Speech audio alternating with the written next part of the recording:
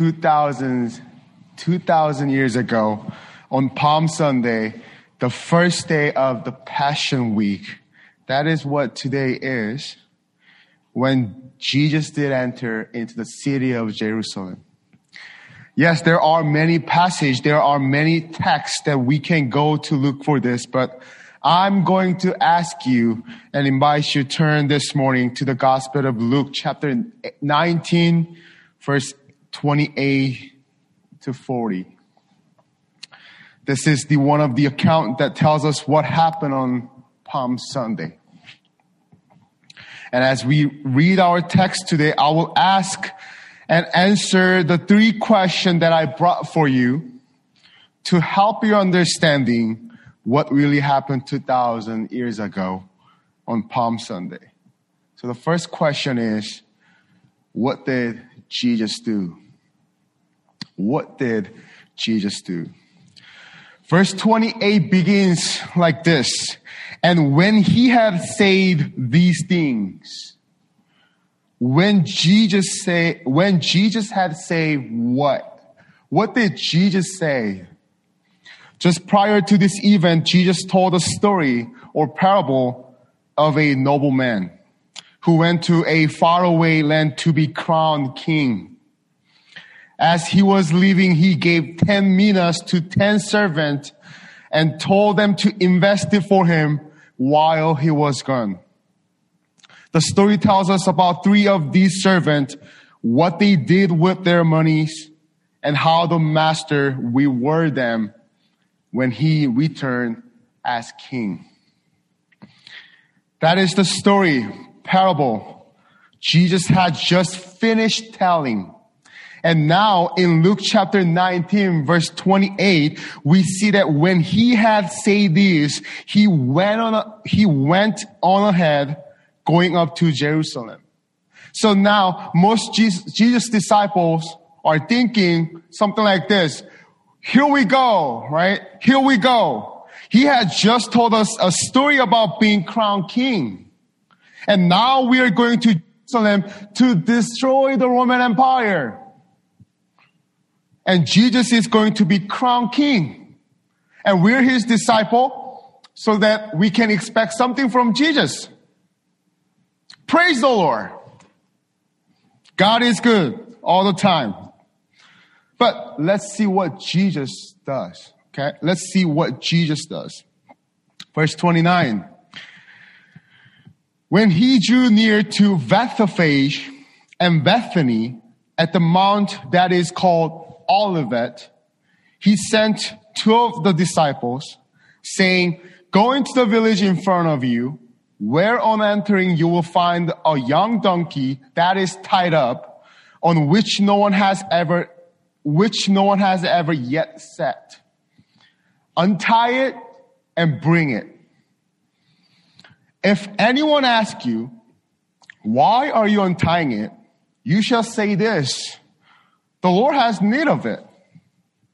So those who were sent went away and found it just as he had told them. And as they were untying the young donkey, its owner says to them, "Why are you untying the young donkey?" And they said, "The Lord has need of it." And they brought it to Jesus, and throwing their cloaks on the young donkey, and they set Jesus on it. So Jesus gives his disciple some very curious instruction. He called 2 of his disciples saying, "Go into the village, you walk into the village in front of you, and you are going to find a young donkey that is tied up. And that has never been ridden. And you untie it and bring it to me." Now that sounds really strange, doesn't it? It sounds really strange. It sounds like Jesus is telling his disciple to go and steal a donkey for him. But that is not what is going on at all. In the ancient world, including Israel, they had a concept of eminent domain that was much more limited than we have in our country. But one of the authority of the king was to commandeer a beast of burden whenever he needed. So any king in the ancient world, they can take either horse or ox or donkey whenever they need it. And so Jesus, as the king, exercised that right here and commands his disciple to go get the young donkey. In addition to it, what Jesus is consciously doing is fulfilling the prophecy of the Old Testament. Zechariah chapter 9 verse 9 says, "Rejoice greatly, O daughter of Zion. Shout aloud, O daughter of Jerusalem. Behold, your king is coming to you. Righteous and having salvation is he. Humble and mounted on a donkey, on a colt, the foal of a donkey." So Jesus is not telling his disciple to go and steal a donkey for him, but asking them to bring a donkey so that he can fulfill the prophecy of the Old Testament. Another thing we notice is Jesus is doing something completely different thing than other kings do. Most of the kings in the ancient world, they rode on great steed, magnificent horses, like Alexander the Great. But not so the King of the Jews. Jesus is about to enter into the city of Jerusalem riding on a donkey, which is the lowly creature. It shows humility and peace. Christ did not want to enter into the city of Jerusalem riding a magnificent horses. He did not wear a crown or carry a sword like the most kings do in the ancient world. This is all important because we are going to see that the people thought they were getting a military Messiah, a military king, someone who was going to judge and fight. But Christ wanted them to see him differently. So when he rides in a donkey, this was his way of saying, "Hey guys, I come in peace." Jesus Christ came not to destroy or receive the kingdom, but to create a new kingdom. Not to condemn, but to help. Not in the mighty arms, but in the strength of love. Jesus was definitely making a claim. And the question is, did people, the whole multitude of the Jesus disciple, did people recognize his claim? Yes, but not the one Christ was trying to make. We have seen first, what did Jesus do? And in Luke 19 verse 36 shows us, secondly, what the crowds did. What did people do? Let's see how they understood, and let's see how they understood Jesus' claim. Verse 36, it says, "And as he rode along, they spread their cloaks on the road." Spreading of garments represent royal respect. It was sign of paying tribute, like rolling out the red carpet today.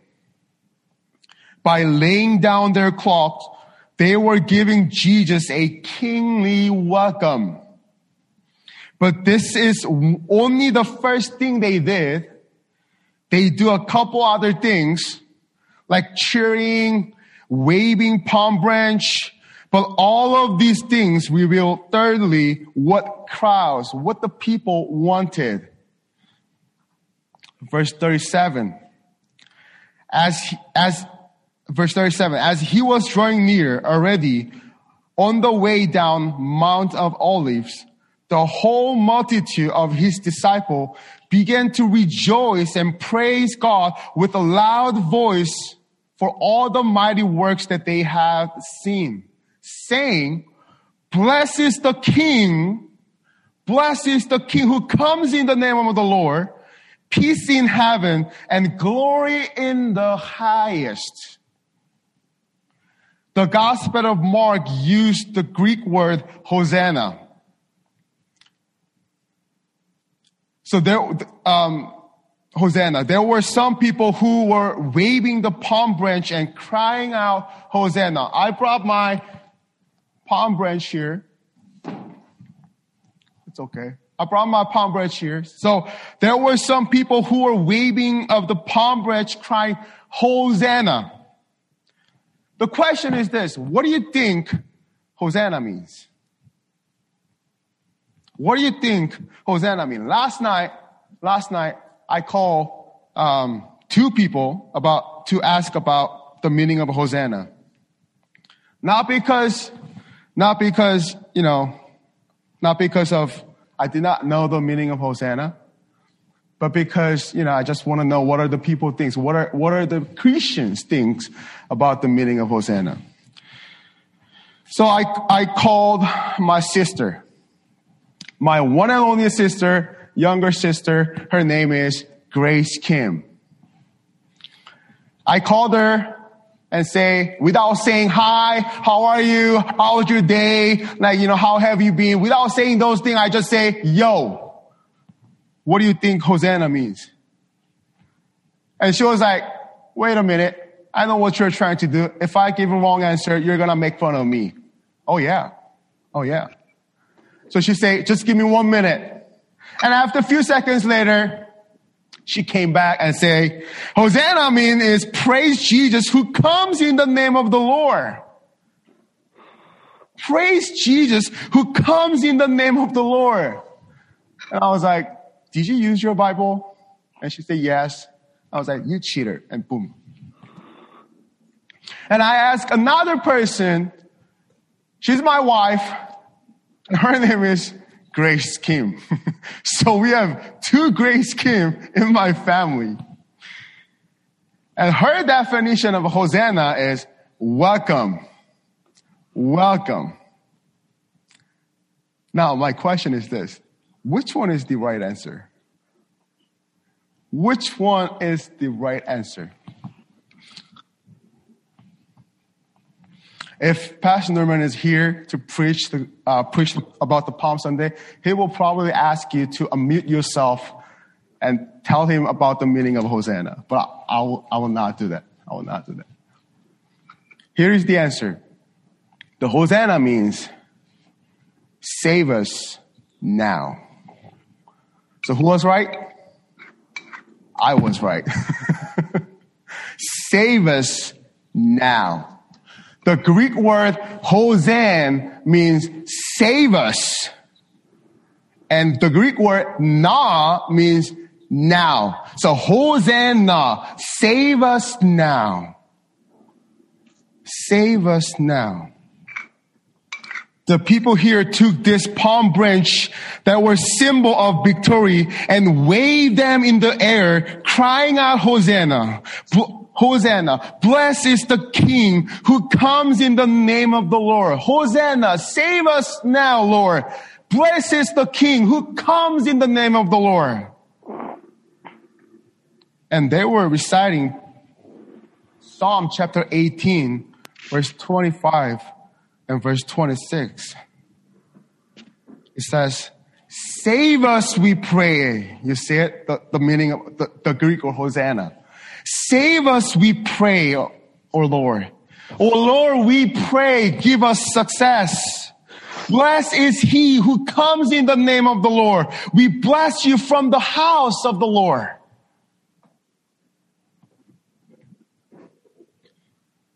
Notice that they changed just one word. Instead of using the word he, they used the word king. And it tells us clearly that they want a king, a military king, a king like a David, a king who can fight for them. But once again, Jesus came not to destroy or receive the kingdom, but to create his kingdom. Not to condemn, but to help. Not in the mighty arms, but in the strength of love. And verse 39 says, and some of the Pharisees in the crowd say to him, Teacher, rebuke your disciple. So Pharisees are right there in the midst, chanting away, blessed is the King who comes in the name of the Lord. And some of their numbers, it says some of their numbers back up and says, whoa, Jesus, you need to tell your disciples to stop it. To tell them to be quiet. They are going to raise up in insurrection and the empire will not be happy with this. The Pharisees had, at that time, the Pharisees had a peace treaty with the Roman Empire at that point, where they were able to practice their religion in safety. They were able to keep their sacrifice, and they were not required to worship the Romans' God. Therefore, Jesus marching into town as the king is going to interrupt that, so they are very, very angry. That's why they say, Teacher, rebuke your disciple. Tell them to stop it and tell them to be quiet. And verse 40 says, he answered, I tell you, if these were silent, the very stone will cry out. What did Jesus mean by this statement? If these were silent, the very stone would cry out. What did Jesus mean by this statement? Did Jesus mean that the rocks, that the stones would literally start shouting praise to the Lord? The answer is yes. Yes. From what we learned, our last sermon series, what was the title? God, His people, and His land. We learned that all creature of our God and King lift their voice and sing their Creator. That's what we learned. All creatures of our God and King, they lift up their voice and sing their creators. Nothing can be silent before Jesus, because Jesus is worthy to be praised. The praises to Jesus cannot be silenced by the empire, by sword, by the threat, or by fear. If you read the book of Acts chapter 16, verse 16 to 40, there is a story that the Apostle Paul and Silas were in the prison. They were beaten severely and thrown into jail because they preached the gospel. In other words, they told people to do things that are not right for them, as Romans do. So when they were in jail, do you remember, or do you know what did they do in jail? Do you remember, or do you know what did they do in the prison? About midnight, Paul and Silas were praying and singing hymns to God with loud voice. How do I know? Because the other prisoner were listening to them. We're listening to them. I don't know what they sing. I don't know what hymns they chose to sing because the Bible doesn't say anything about it. The Bible doesn't give me any title of it. I don't know. But every time I draw that picture of that moment, I can definitely hear the song of the Great is Thy Faithfulness from here. I don't know what they sing, but every time I draw that picture of the moment, I can definitely hear the song of Great is Thy Faithfulness. Great is Thy faithfulness, O God, my Father. There is no shadow of turning with Thee. Thou changest not, Thy compassion they fail not. As Thou hast been, Thou forever wilt be.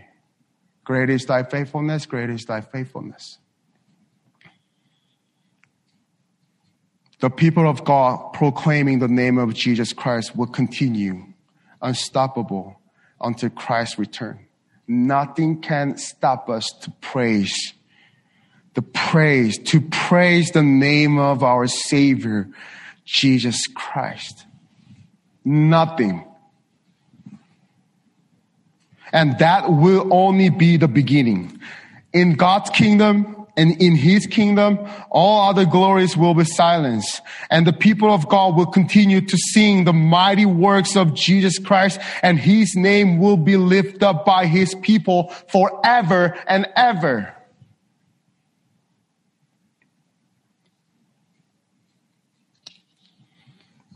That is what exactly happened 2,000 years ago on Palm Sunday, the first day of the Passion Week. And here's my conclusion.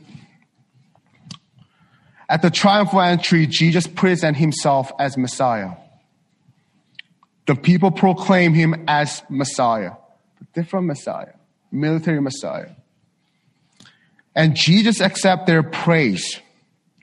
That's what the triumphal entry meant to those who were there that day.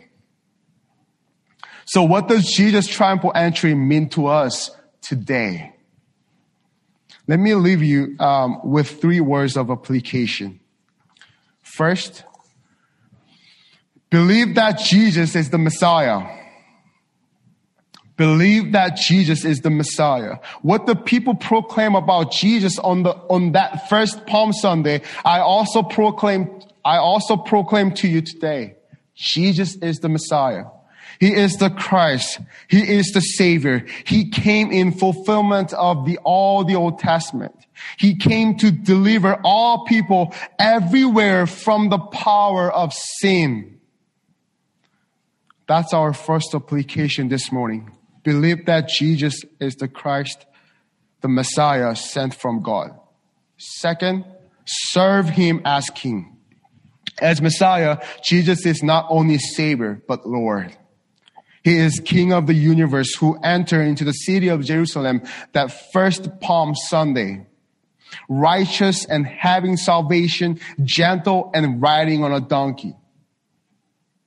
The people spread their cloaks under Jesus' feet as a sign of their submission. Will you bow your knees to Christ? Will you submit to Him as Lord and serve Him as your King? And then finally, proclaim His praises. Philippians chapter 2 verse 7 and 8 says that Jesus is the eternal Son of God who made Himself nothing, taking the very nature of a servant, being made in human likeness, and being found in appearance as a man. He humbled Himself and became obedient to death, even death on a cross. Therefore, God exalted Him to the highest place and gave Him the name that is above every name. That at the name of Jesus, every knee should bow in heaven and on earth and under the earth, and every tongue confess that Jesus Christ is Lord, to the glory of God the Father. Jesus is worthy of all praise. How do we respond to Jesus' triumphal entry today? Believe that Jesus is the Messiah and serve him as King and proclaim his praises. Amen. Let's pray.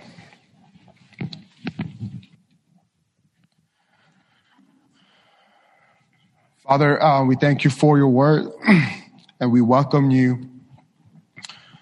We welcome you because you are the Messiah. You're the true Messiah. And thank you for sending your one and only Son to save us from the power of sin and help us to reflect what Jesus did during this Holy Week, Passion Week. Help us to reflect and meditate his work. We thank you and we trust you and we love you. In Jesus' name we pray. Amen.